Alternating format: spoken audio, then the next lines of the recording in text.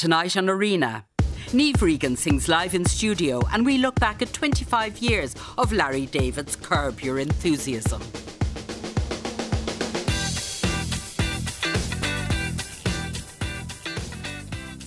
You can text us on 51551, tweet at RTE Arena, or you can live stream the show at rte.ie/arena.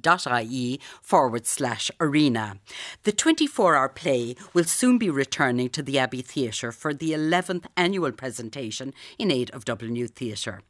These are 6 short plays written, rehearsed and presented all within 24 hours by the best of Irish writing and directing talent and over 24 of Ireland's most recognised and beloved stars of stage and screen.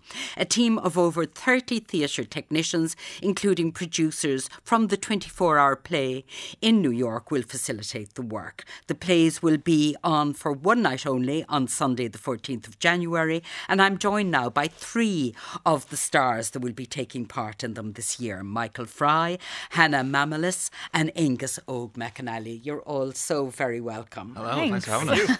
Now, we're a little more than a week away from the show and not a word has been written. So, Michael, you're going to be part of this. You've never done this before. No. What do you think lies ahead? I am nervous about it because I'm not a traditional actor. I've come from the internet, so I'm going to be surrounded by people who are very talented and have won awards in this area and stuff like that. So I'm going to come in and be very, very new to every part of it. So I'm a performer, but there are writers and directors as well. And what do you know about it? What do you know that you'll be asked to do? So I have been asked to bring in a prop, a costume, mention something that I've never done on stage that I want to do, and then a special talent of mine. So I'm not going to reveal it just yet because I do have a writer sitting beside me and I don't want to give her a head start just in case we are put together, but yeah. All right, so you're a newbie to this. Mm-hmm. Hannah, you have done this before, and you've not only done it, you've done it before as a performer, which is what Michael is going to be and Angus is going to be this time. Angus Og is going to be. Exactly, yeah. And I'm not going to give him any tips. I'm just going to throw him in. Yes, you're going to be writing it I'm going to be writing it this time. Okay, but tell us what happened when you took part in 2020. So basically we all meet on the Saturday. We meet in a big group, and that's all of the kind of facilitators, the writers, the actors, the directors, the assistant directors. We all sitting around in a big group and we share those things that Michael said. So it's, you bring in your prop, you bring in your costume piece. What did you bring in? Since Michael won't tell us what he's going to bring in. I remember I brought in a hot dog costume. That was my costume bit. My special talent was I was actually showing the guys outside I can lick my own elbow. Oh, which you're not supposed to be able to do as a human. We're on live stream if you'd like to do it. And you can't mention it and not do it. Oh, God. Okay. Yeah, when I'm talking to Angus, you can lick your own elbow. I'll look straight down the lens. Yeah, do it. I think what I wanted to do on stage was... I had said something silly like I wanted to stand on someone's shoulders and, wear a trench coat to pretend I was a couple of kids in a trench coat or something like that. Anyway, we all share those things. And then what happens is the actors head off. They get sleep. The writers don't get any sleep. We go away. We're paired with the director. And then we choose our cast. It's a cast of 5. And then the writers go away and write for that cast and are inspired by, and some of those props or some of those prompts or the costume pieces. And they're free to choose what they want to pick out of what the actors have brought. That's it. All right. And that is your job this year because you are a writer and a performer and you perform your own work. Yeah. So is it daunting though having are you good on a quick turnaround? We'll see. I mean, it's definitely daunting. I think what you just have to lean into and something like that is the kind of madness of it. You know what I mean? And just go with the mania that's going to come on you at 2 a.m. at some point and see what comes out of it, Now, while everybody else can turn on the live stream, rte.ie/arena to see Hannah lick her elbow. Angus Og, you have done this before. What was it like? This is my third there roll of the she dice. is going for it. Oh, it's very impressive. It's very impressive. I think the elbow is worn away from her looking at it. There's a definite hole in there now. Yeah, this is my third considered rolling the dice with 24-hour plays. I don't know how they've managed to convince me to say yes again, because it is the most terrifying gig you can say yes to, other than the fact that it's for such a good cause and supporting DYT, which I'm kind of passionate about for them.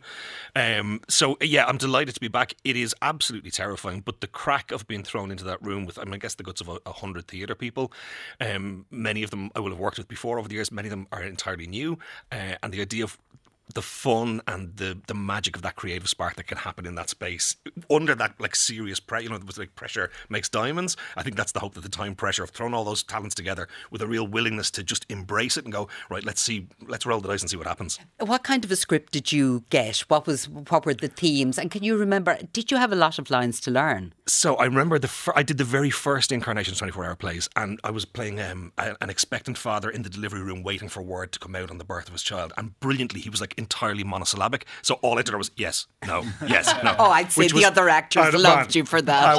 I was so, listen, playing to my strengths. Yeah. I was so delighted. And then last time around, it was this kind of quite intense family drama, but Ronan Phelan was directing. Ronan is a director who I really admire and has just a kind of slightly off-kilter view. So he goes, lads, let's play this as a Mexican soap opera, as a telenovela. And we went, yes, embraced it fully. So I was getting full glasses of whiskey and thrown in my face by Simone Kirby, up there with Steve Murray and all the gang. We had a ball with it. So that's the joy of it, is anything can happen, and it will be a big mishmash because there's 6 different short plays with 6 different writers, 6 different directors. There's something there for everybody. I would always say it's probably the best night out in Irish theatre of the year. If you have someone who you want to bring out who maybe isn't a huge theatre fan, this is the one to roll the dice on, because maybe if they don't like play number 2, they'll love number 3 and number 4, or the musical guest will speak to them, or just the overall experience, because you feel it's not quite tension in the room, but you feel that electricity, because it's that thing like an Evel Knievel stunt.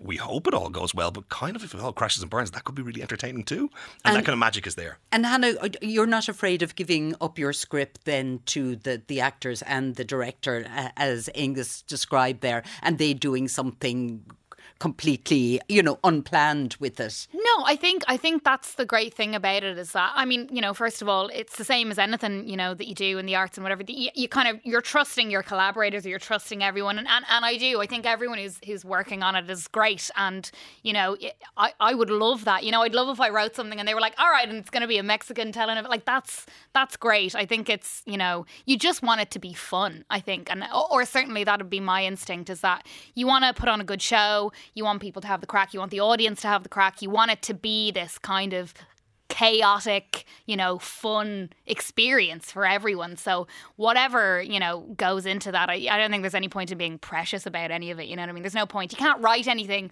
that's worthy of being precious about in a couple of hours. And now, Michael, you mentioned there when you said that this was new territory to you, that you come from the internet. Yeah. Explain how you come from the internet. Yeah, so I started my career of sorts 5 years ago now, and 6 years ago in 2018, just putting up sketches, and it's all done by myself, and I edit everything myself and write and record everything myself. So collaborating with people is like a new thing for me. But yeah, I seem to blow up in 2 different periods. So 2018 when they first started doing it, and then during lockdown everyone was on the internet, and we were the only people kind of making new things because productions had shut down and all that kind of stuff. So yeah. Yes, I was watching some of your skits today, if I can call them skits, and I think you were making fun of the use of we in Northern Ireland, in Derry, about he went shopping and looking for something wee, and then the shopkeeper was saying, how wee do you want it?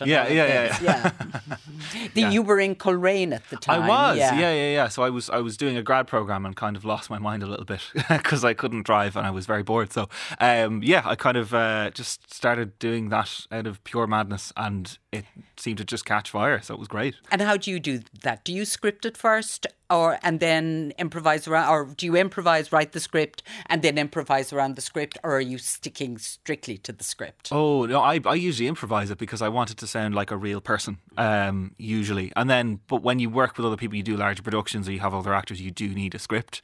So I'm getting used to using those now. But if it's just me, I like to kind of run with it and see what comes out of me. Yeah, Hannah, the whole comedy scene is so based on improvisation, isn't it?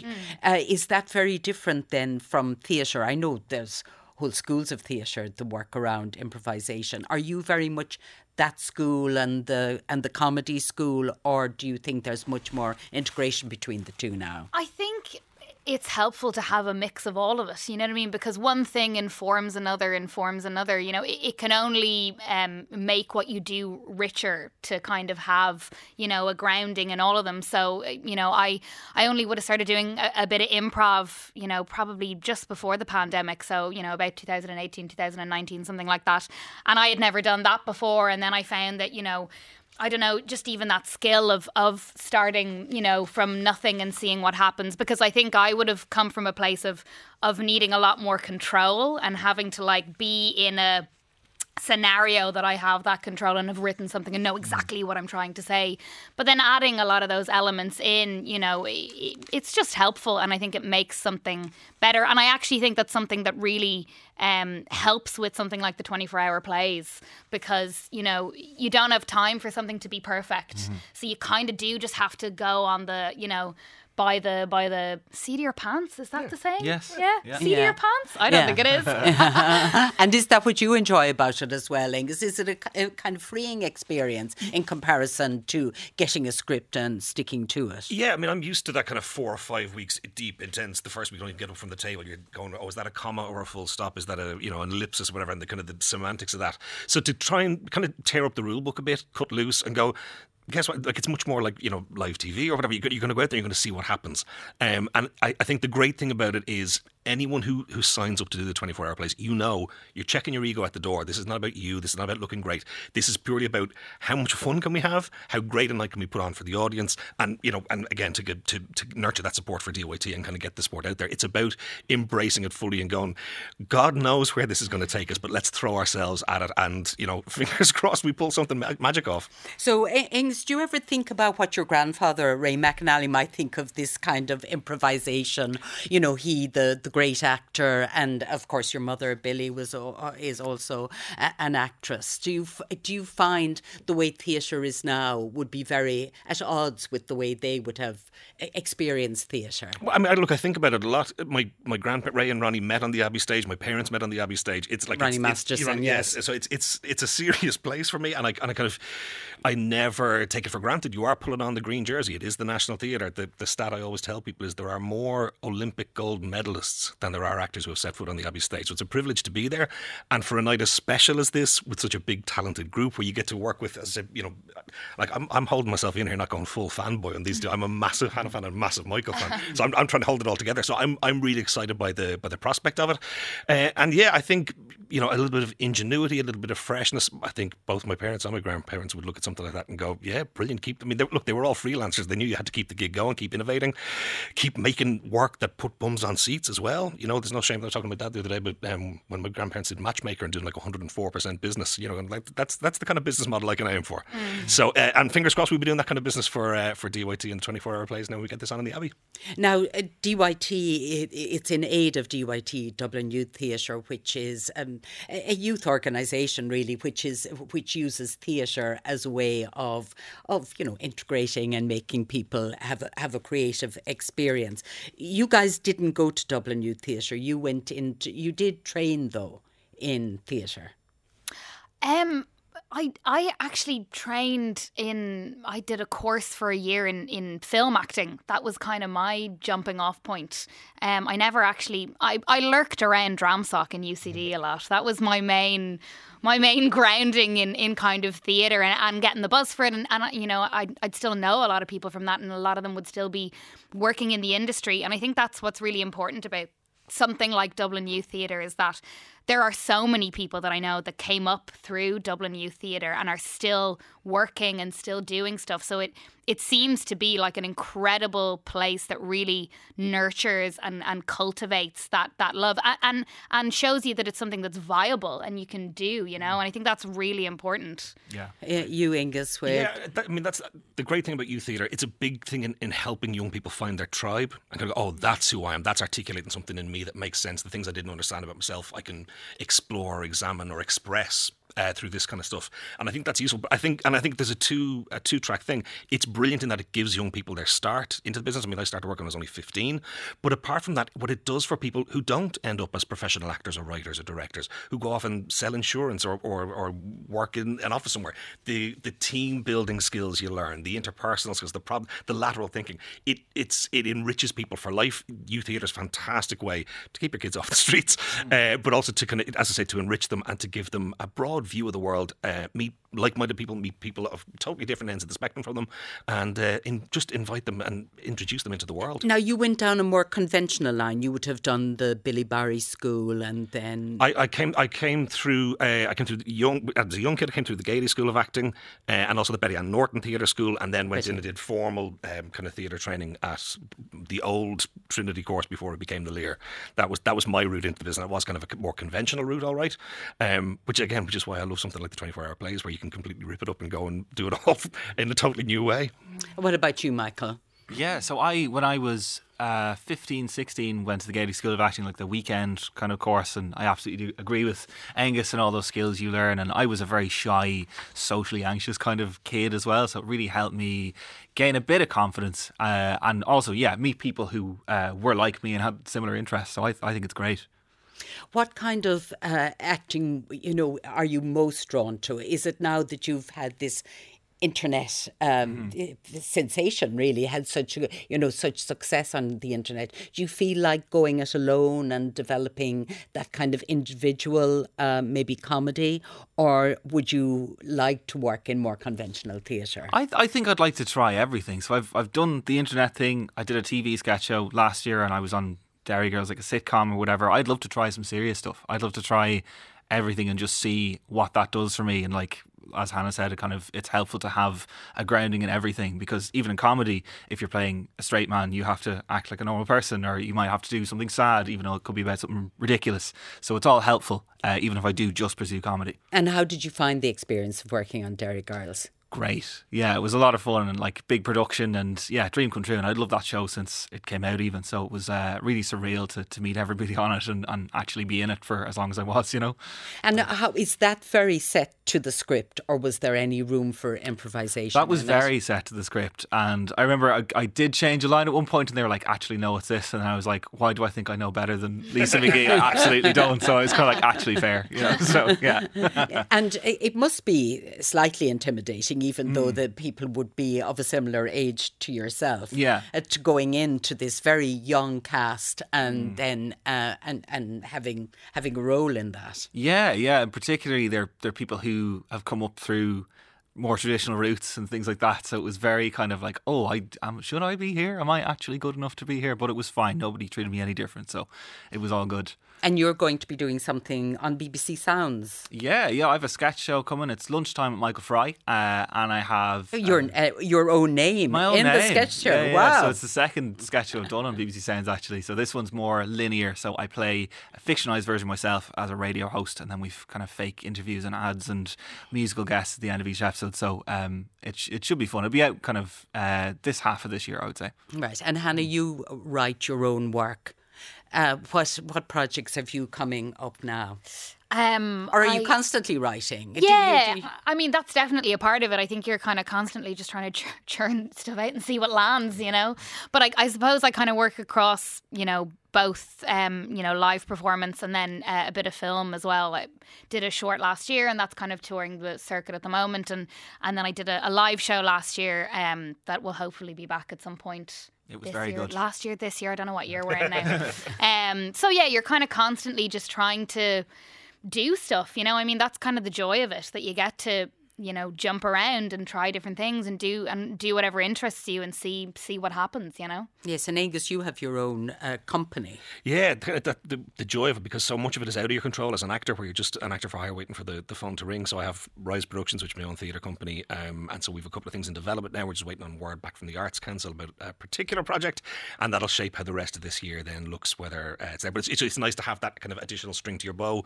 because I'm kind of directing and producing now as well as acting, so kind of to have the freedom to jump between those and kind of the license to jump between them is really I guess it's empowering, the word. Am I allowed to say empowering? Yeah, it feels it's empowering. Yeah, kind of gives a bit more agency over the career, and it means you get to tell the stories you want to tell in the way you want to tell them, which is a real luxury. So 6 plays. Do we know what duration they'll be? Is there any fixed rules about the plays? Yeah, they're about 15 minutes, I think, in and around. They always go over a little bit, don't they? Because people just love kind of chewing the scenery. That's what happens. That's what happens. People get up and they're having so much fun, you know what I mean, that they always inevitably go a bit longer. But that's what we're aiming for in terms of writing them, is about 15 minutes. And there's music as well. There's musical interludes? Yeah, there's usually a special musical guest that'll come in and kind of do a bit maybe at the start of the first half and then after the interval as well, just kind of to kind of enrich the evening, break it up a bit, kind of bring a bit more magic. I always say it's a bit like a chef's tasting menu in a posh restaurant. Like, have a bit of this, have a taste of this. It's like the sorbet, it's cleanse your palate. Well, you all seem so calm and relaxed about it. Not a bit of terror is being emitted from you. Is there terror? A little bit, I think. Yeah. Abject terror, yeah, absolutely. It'll come, yeah. Well, it sounds like a great night. My thanks to Michael Fry, Hannah Mamalis and Angus O'McAnally, who are all taking part in this year's annual 24-hour play festival in aid of Dublin Youth Theatre, which will take place in the Abbey Theatre on Sunday the 14th of January. And you can find out more details about this event and booking information on abbeytheatre.ie.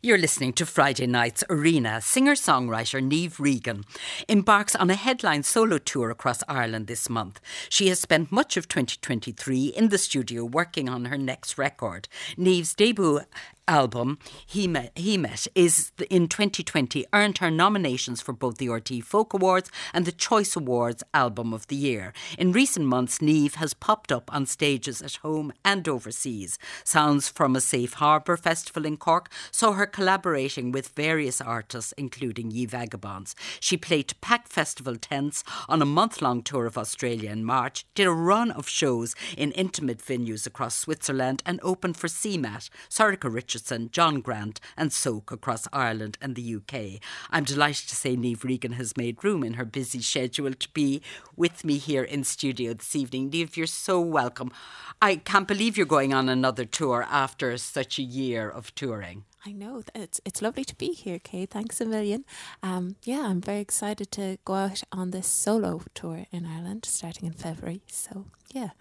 So what was it like playing support for these acts, particularly CMAT? We just had a chat about it earlier because she is having such a moment both nationally and internationally. Yeah. And you, as solo... You play solo with your guitar before coming, and then you have the whole CMAT crowd there. I'd say that could be quite, a challenge. Yeah, I guess it was daunting coming up to it. I felt like I was a bit of a tall glass of water compared to CMAT. I was kind of coming out there with my guitar and on my own, not with the band or anything. But it was actually one of the best musical experience I've ever had, even though these stages were massive over in the UK. She has an audience that are just so incredibly, they're just massive music lovers on top of just wanting a good time. But I've never had as a support act, I've never had such a nice crowd. And it was definitely the highlight for what year was it last year? 2023. Right. And did the CMAT audience, were they open and receptive to you? Yeah, it was a beautiful crowd, honestly, and very mixed. And I think it's a testament to CMAT herself, as in what a great songwriter and performer she is. And I'm just so delighted that she had me along. She's very supportive of Irish music. Now, you're currently working on, or you have been working on your next album. Yes. And your last album, I know I said you were singing, with your guitar before the CMAT show, but it was full of instrumentation. You had cello, violin, mandolin. Are we to expect the same in your new album? I guess for this next record that's coming out in the summer of this year, it's a little bit more indie, alternative, full band kind of sound. But the song that I wanted to maybe share with you, and which will be coming out in February, the first single is called Madonna, and it's actually very stripped back, and just it's the opener of the album, and it's just guitar and vocal. Well, we're delighted that you're going to share it with us and dying to hear it. Okay.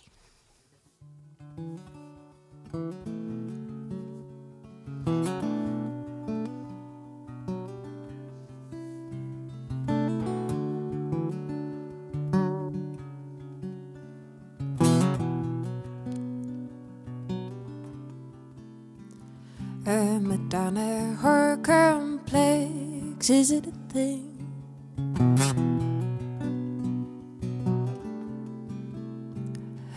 Madonna, her complex, is it a thing?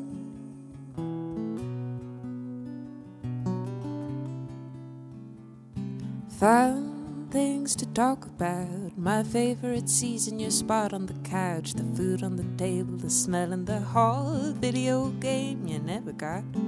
Fun things to think about. The perfume you got for me and your mom, the love that never kept you safe. Taxi asking you okay.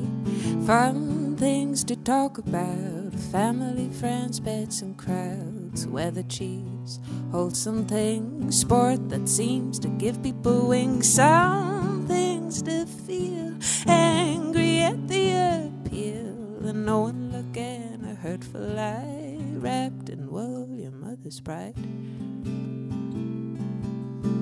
You're too pretty for me to say chivalry's dead. You're too pretty for me to say.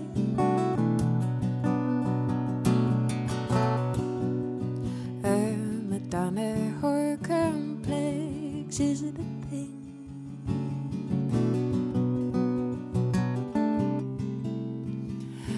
Madonna, her complex, is it a thing? The night they found her dead.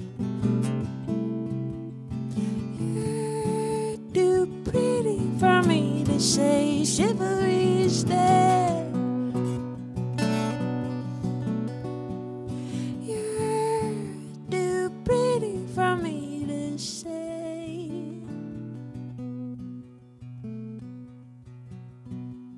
Some things to talk about.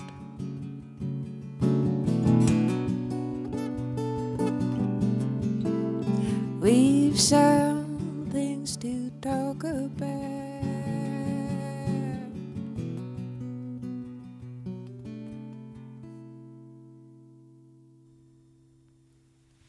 Madonna there from Niamh Regan, and this is going to be on your new, it's the opening track on your album. Yes. Is it the title track? It's not the title track, no. I'm not going to say the actual album title just in case I change it at the last minute. But, So that's an intriguing song. Tell me about where it came from. Well, it starts with a question, and I kind of wanted to start the album with a question because I definitely struggled with this album as a second, the difficult second album as they all talk about. I was overthinking and didn't know where to begin, and you always begin with a question. So, and I guess this song is a little bit different to how I'd normally approach songwriting, as it almost feels like a stream of consciousness. It's like there's a question and then like somebody going off into a tangent in their own head of what different things mean. And Madonna, what did Madonna mean to you?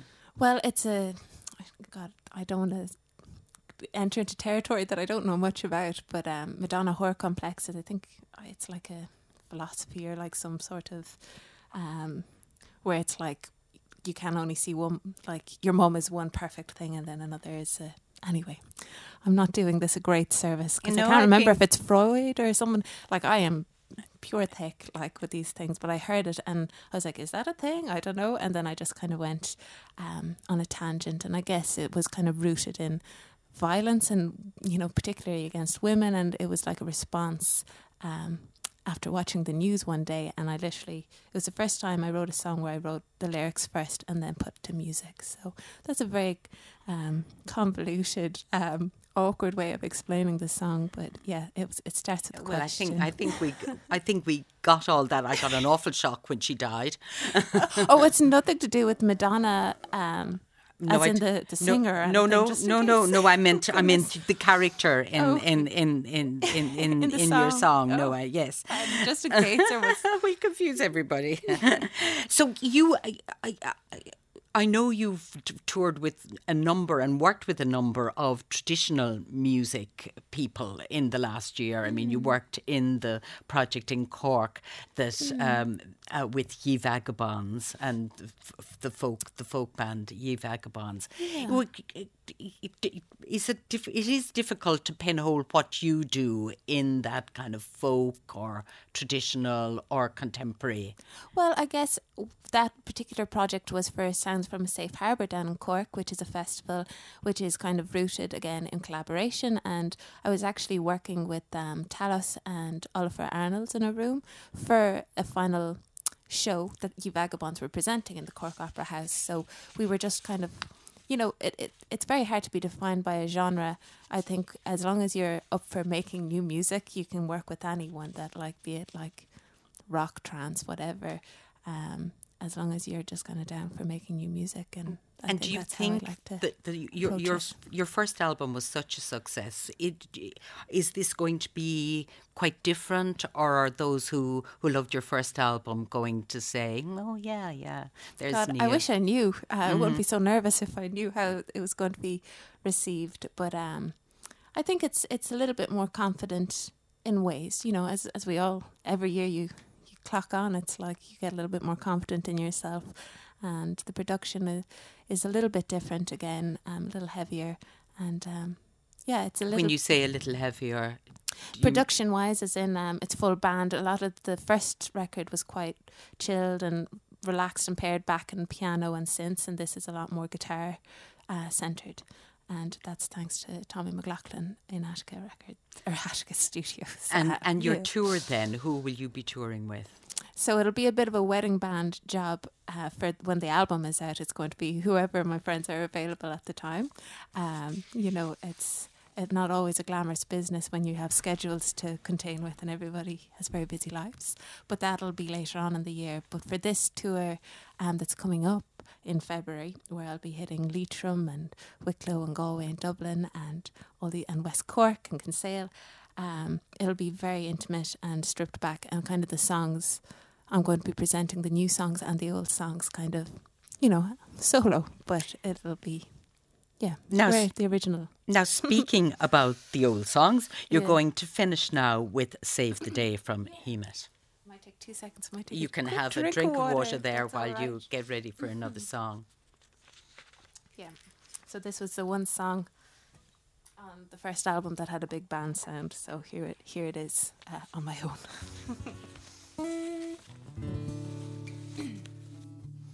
What's the matter with the timer? Keep it running circles around me all day.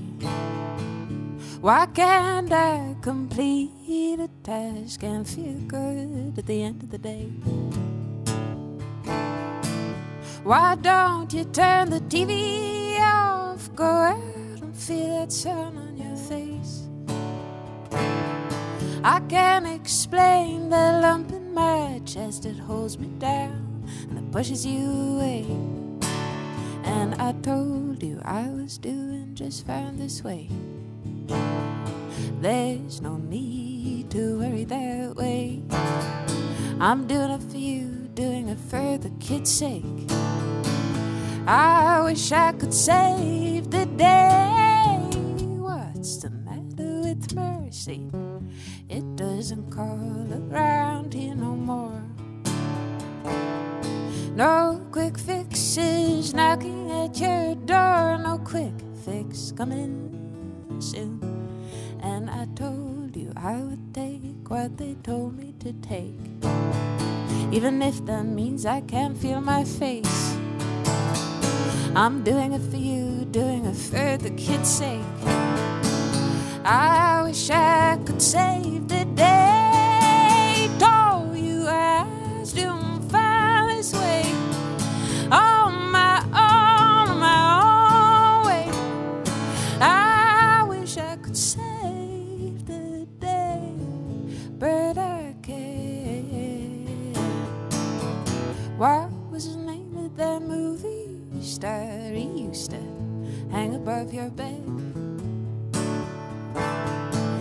Which superpower did you wish for before you started wishing you were dead?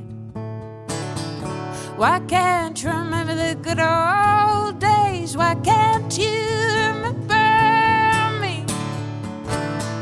The sting from the nettle, you let me nurse it with some dark leaves.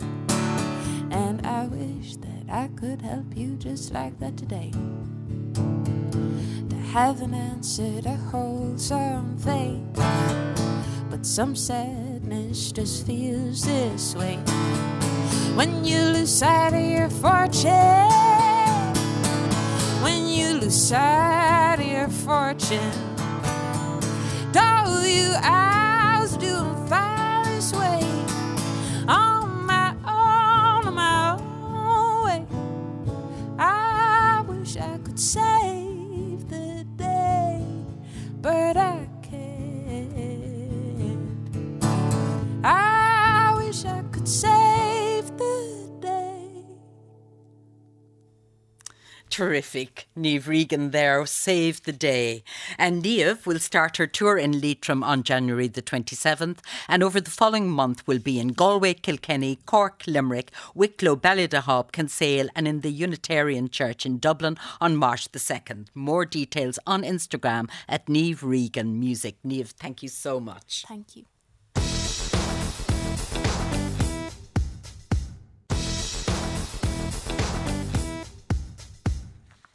It started as a once-off mockumentary when the HBO executives behind its hit shows Seinfeld felt the writer of the series, Larry David, could be a hit in front of the camera. Larry David playing an ultra-curmudgeonly version of himself, the least likely person on earth to let anything just go, became a TV sensation with his show Curb Your Enthusiasm. With the show, David gave viewers the vicarious pleasure of being mean, rude and cruel to complete strangers, new acquaintances, and to his band of long-suffering friends. David has just announced that after 25 years, his long-running show will end after the next season. Dave Hanratty has been looking back at the show. I was looking at lots of it today, Dave. It's just so bold and yet such fun. It's been such a pleasure to revisit it, actually, because I was a huge Seinfeld fan, and once Seinfeld ended, I was like, well, how are we going to fill the void of this classic sitcom? And it turns out Larry David had this thing up his sleeve. And I remember buying the DVDs for the first few seasons when they came out and just being bowled over, just absolutely jaw on the floor with laughter. And it's so funny because, like, this thing follows kind of a non-formula. There's not really a plot here apart from Larry David will mess up his life in increasingly bizarre ways. It will always be his fault and he will always get his comeuppance, and it doesn't get old. Now, let's just play a clip that will give an example of it. We'll catch up with these characters in a moment. But in this clip, Larry is called, his wife was Cheryl, and she is now his ex-wife because she's been long suffering. She's played by Cheryl Hines. And she's staying in a hotel room with her new boyfriend, played by Ted Danson, who plays a version of himself called Ted Danson. And Larry comes to the door to borrow a toothbrush.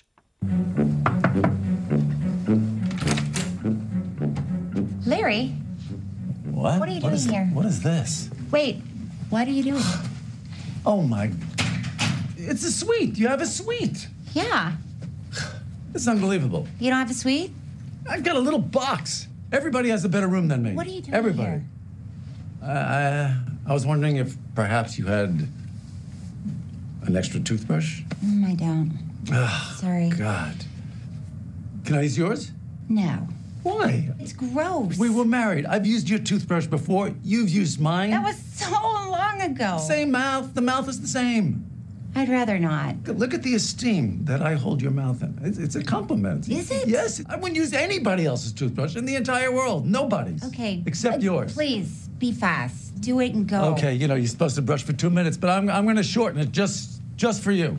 Thank you. I'll take the floss to go.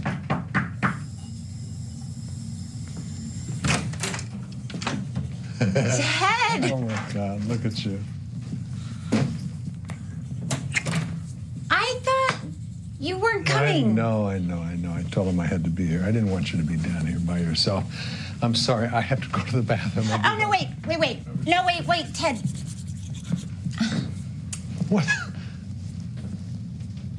What are you doing? What the fuck? What's going on, man? Nothing going on. Nothing's going on. Nothing going on, okay? I didn't have a toothbrush. So Larry David and Ted Danson there, and Cheryl Hines plays Cheryl, his wife. So how did Larry David come into the whole comedy world? Give us a bit of background on Larry David first before we get into Curb, his enthusiasm. He worked a series of different jobs when he was younger. Like he worked in a shop. He was a historian at one stage, but eventually he kind of worked on a show called Fridays, which was a comedy show. He was a late night kind of writer for that. From there, he gets into Saturday Night Live, which of course is the mecca of comedy at that time in kind of the 70s, 80s. And he had problems on that show though, because he was frustrated because essentially the sketches he was writing were deemed to be good enough to just get on the very end of the show, like at 10 to 1 in the morning, so that he maybe gets one sketch every now and then. And he got really, really mad at this. You know, he was kind of believed he was a comic genius, which he is. And the story goes at one stage that he actually quit his job in protest about this, treatment he was getting, only to kind of regret that decision a little bit later on. And then a couple of days later, just return to work as if nothing had happened and just pass it off. Accepted. Yeah. And here's the thing. That ends up being a Seinfeld plotline when that sitcom comes along for George, that character who was clearly based on the life of Larry David. Again, an exaggerated version thereof.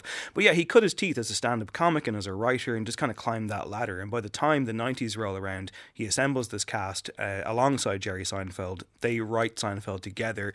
Larry's on for 7 of the 9 seasons and acted occasionally. So at that point, he pretty much had made his bones. He was known. It was obviously a successful collaboration. Did they get on well? Yeah, no, I think so. I mean, like when he left, I think it was just kind of time for him to leave. And people will tell you that the last 2 seasons of Seinfeld aren't as good as the preceding ones, which is true. They're still pretty good. But once the Larry David magic was gone, you could tell it was gone. They were a good kind of pair for each other. And of course, they would relink on Curb Your Enthusiasm when there's an entire season dedicated to doing a reunion of Seinfeld. So yeah, they're peas in a pod, those two. All right. So as I said, it was the HBO execs then thought that Larry might be good in front of camera. He did a mockumentary, and that's kind of the basis of Curb Your Enthusiasm. Yeah, he had his arm twisted to do a 1-hour special. He said he was going to get back into stand-up or give it a go, and people were like, why don't you just film it? And he said, well, no, that'll be ridiculous.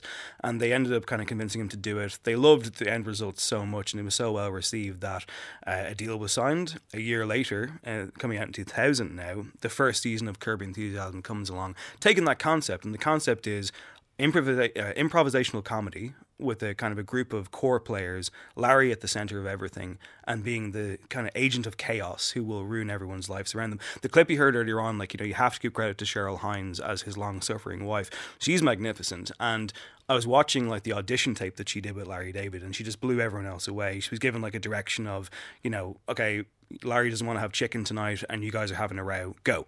And she manages to keep up with him the whole way going across. And that's what the show is. Improvisational comedy can be a recipe for disaster because people can be, they think they're hilarious and they just run away and there's no structure to it. But with Curb, somehow it always works. Yes, we were talking about the plight of the improvisational actor earlier with our young actors. And how much of the episodes that we watch is improvisation? Vast majority, they say. Now, I have to believe that there's some degree of structure in as much as, Dave and Kay are going to walk into this room, there's blue microphones, go. There has to be some level of something in there. And of course, it isn't live, so they have the chance to screw up and do better versions of it. But the vast majority appears to be, we're going to put Larry in a ridiculous situation and we're going to see what happens. And I love watching the episodes to try and spot the reactions of the cast and see is Jeff Garlin really laughing there? Is he breaking character? But the situations are so madcap and Larry David is so ridiculous that it actually just all works into the setting. Yes, I think we identify with it because we see Larry David, taking umbrage about everything. Yeah. Everything, small little things that make him uncomfortable. He will always vocalise he's upset. Yeah, he can't sit still at all. And the great thing, it's not new to have this kind of idea of comedy where somebody will do something in the first few minutes of a thing thing, and then by the last few minutes of the text, it will come back to bite them.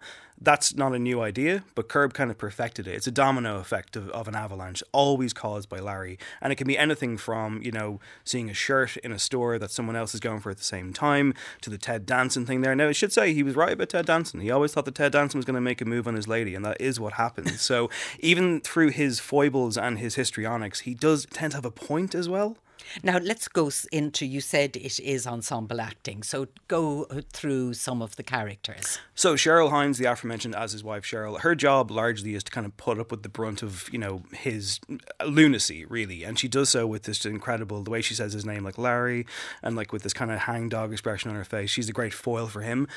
Jeff Garlin, who plays his manager and best friend, is this larger-than-life, ridiculous character who's always the butt of the jokes, especially by his own wife, Susie, who is this incredible force of nature, this very vocal, very angry lady who doesn't like her husband but despises Larry even more. And then across the cast you get like the late Bob Einstein as Marty Funkhauser, who is this exceptional gravel-voiced friend of Larry's, and you also get celebrity after celebrity appearance over the course of the show. You get like people playing themselves, or you get them playing different characters, and it was a project that attracted an awful lot of big names to it based on just how good and how sharp it was. People wanted to be on this show. Let's listen to Larry's friend who you described there, Jeff played by Jeff Garland, and his wife Susie, played by Susie Essman. They have a tumultuous relationship, as you described. And if she has a button to be pushed to go nuclear, Jeff knows where to find it. So they're at a dinner party, Jeff and his wife, and here they discuss the topic of divorce. And there's very bad language here. I got the sharpest Jewish divorce lawyer in town. He's terrific. You like Bert, huh? I like him a lot, yeah. Oh, you know what? You and I ever split up? Let me tell you something. We get a divorce, 50-50. You take whatever 50% you want. I'll take what's left. No arguing, no negativity. What, are you fucking kidding me? You think we're gonna have a nice divorce if we ever get divorced? No fucking way. I'm taking you for everything you have, mister. I'm taking your balls and I'm thumbtacking them to the wall. You're gonna get nothing out of it. You mentioned the D word once in your fucking life. You'll rue the day you ever met me. So Susie and Jeff there, no subtlety. But they... Obviously, looking at this series now 25 years later, there must be scenarios where you think that would not, it's uncomfortable to watch in terms of how women are portrayed. She is the shrew. He's not a nice guy because he just wants to have extramarital affairs. Yeah. But there are, some of the people are walking cliches. Oh yeah, that's the point. They're all archetypes. It is knowingly ridiculous. It is kind of a slice of life, but also an unreality at the same time. And it's taking its cues very much from Seinfeld and other shows like the Larry Sanders Show, which would have preceded this, where like these characters are all pretty hateful, really, when you break it down. Not a lot of heart to be found within them. And then you look at a show like It's Always Sunny in Philadelphia, which is still going, and that cranked that up to 12. It was like, we're going to make these characters even more despicable. I think people are attracted to that, though, because there's an escapist quality to it, and it is a performance. It's a pantomime. And the Susie character, yes, she is shrew-like in a way, but she's one of the favourites. People love that character because she doesn't put up with their crap at all. And I must say, coming back in off that clip was a how do I follow this? She's so sharp and so venomous, but usually she wins the day. Then it attracted like Ted Danson and Woody Harrelson later.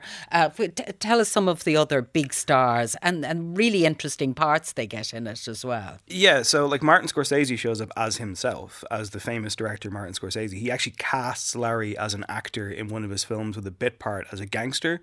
And of course, they clash. Basically, every time a celebrity shows up in Curb Your Enthusiasm, that Larry David is going to piss them off. That's just how it works. Christian Slater pops up at one stage. He gives out to him for taking too much caviar at a party. Shaquille O'Neal is in this. Larry goes to a game and accidentally trips him up, causing him, almost a season-ending injury. The list goes on. There's also like a great turn from Michael J. Fox, who appears as himself. He plays Larry's upstairs neighbour, and he's very much playing into the real-life Michael J. Fox. Like the subject of his Parkinson's condition comes up, and Larry is typically insensitive about this, but it's all played for laughs, of course. And those two took it into a feud. So you just found A-list star after A-list star showing up in this thing because they knew they were in safe hands and that they would get to play as well with that improvisational nature, and they could keep up with him. Let's listen to another clip. This is Larry and Jeff have met an inventor called Ira, who's played by Scott Cohen.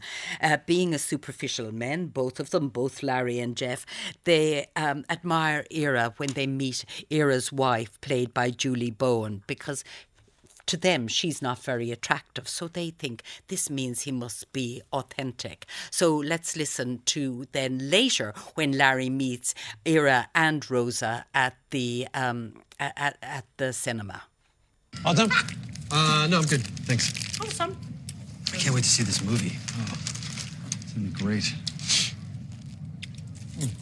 Yeah. I'm looking forward to it. Yeah. I'm using the bathroom before the movie. Okay. I'll see you inside. Yep. I'll hold your popcorn. Not necessary. No, it's no problem. You want to go to the bathroom? I'll hold your popcorn for you. No, I'll just take him to the bathroom. It's fine. You're going to take your popcorn into the bathroom? That's disgusting. Don't leave your popcorn in the bathroom with people in the skivats and No. I hold on to it. I munch and pee. No, you can't. That's not good for Munch and pee? No, I like to munch and pee. Really? It's fine. Why don't you want me to hold the popcorn? Because obviously there's a problem with There's holding no problem. No, there's a little bit of a problem. It's my popcorn. It's not necessary. You don't want me to hold the popcorn, Who right? said Because that? what? You think I'm going to eat your popcorn? Eat my popcorn? Yeah, I Are you worried she's gonna eat your popcorn? Are you crazy? I'm really uncomfortable with this. What are you talking This is my about? wife. Yes, Larry, yes. this is my I wife, know. and you're accusing her. I don't think I could be in business with you. What? This is bad. This is really bad. You Are can you take nuts? your check. I'm a man of integrity. Yeah, I know, obviously. I mean, that's why we... Obviously.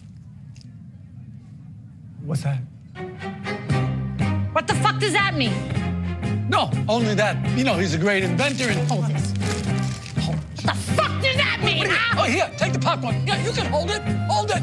Take the popcorn. Yeah, take it. I don't want it. Take it. Ah!